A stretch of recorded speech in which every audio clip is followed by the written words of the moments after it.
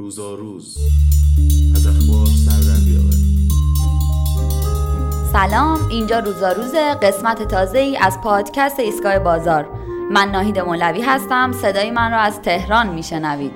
هوا گرم شده حسابی این روزا. بچهای تیم ملی هم که دارن آماده میشن واسه بازی با پرتغال. ما هم جاتون خالی بازی ایران و اسپانیا رو رفتیم ورزشگاه. کلی هم خوب بود. خبر دیگه این که شاید بپرسید پس مساعد کو؟ راستش طبق شایعاتی که ما شنیدیم بعد گل آفساید ایران پیاده حرکت کرده سمت سیبری. اگه خبری ازش به دستمون رسید هم اعلام نمی‌کنیم. مهم هم نیست. چیزی که مهمه نشست اعضای اوپک بود که این چند روز حسابی داغ بود. بریم و برگردیم ببینیم چی به چی بود.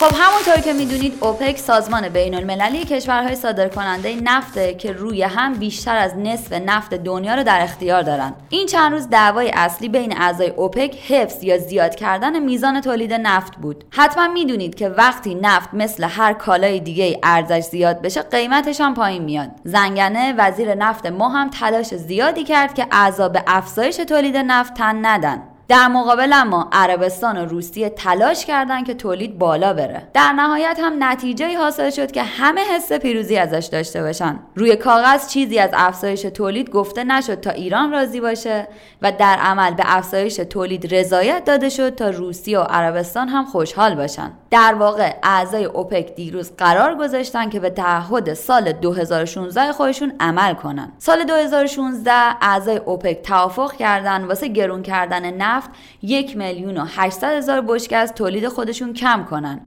اما بعد مشکلاتی واسه بعضی از کشورهای عضو پیش اومد و سطح تولید 2,800,000 بشکه کم شد.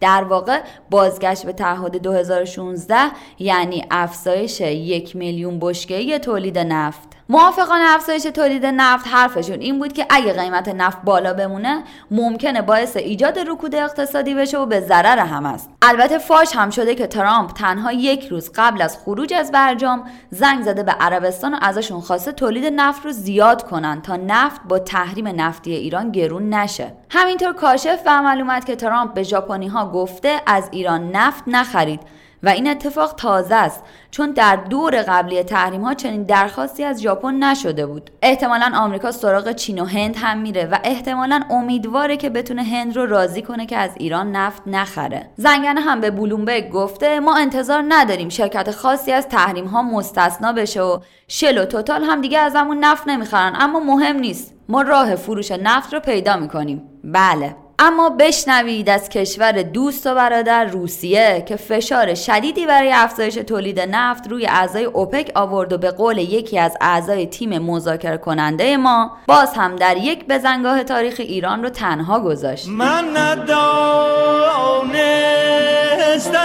از اول که تو بی مهر و وفایی عزیز من، که تو بی مهر و وفایی. روسیه اگرچه عضو اوپک نیست اما جزء غول‌های نفتی دنیاست و هم پیمان اوپک محسوب میشه که گاهی در کنار هم فرا اوپک یا اوپک بزرگ هم خونده میشن. مثل اینکه زنگنه هم دلخوشی از این رفتار روسیه نداره و احتمالاً در نشست هفته آینده اعضای اوپک و غیر اوپک شرکت نمیکنه. ما هم مثل شما میخونیم و میشنویم که بعضی از رسانه ها از پیروزی ایران در اوپک یا فتح الفتوح زنگنه حرف میزنن. اشکالی هم نداره، اما نباید فراموش کنیم که برای پیشرفت باید حواسمون باشه کجا و در چه وضعیتی ایستادیم و از ما به شما درگوشی این که با این سطح تولید 2.5 میلیون بشکه ما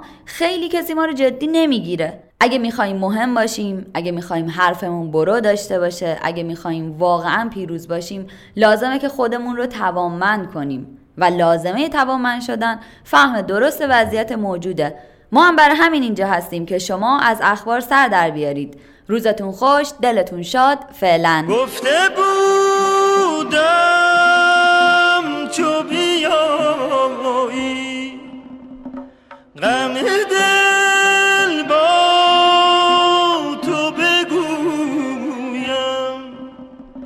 چه بگویم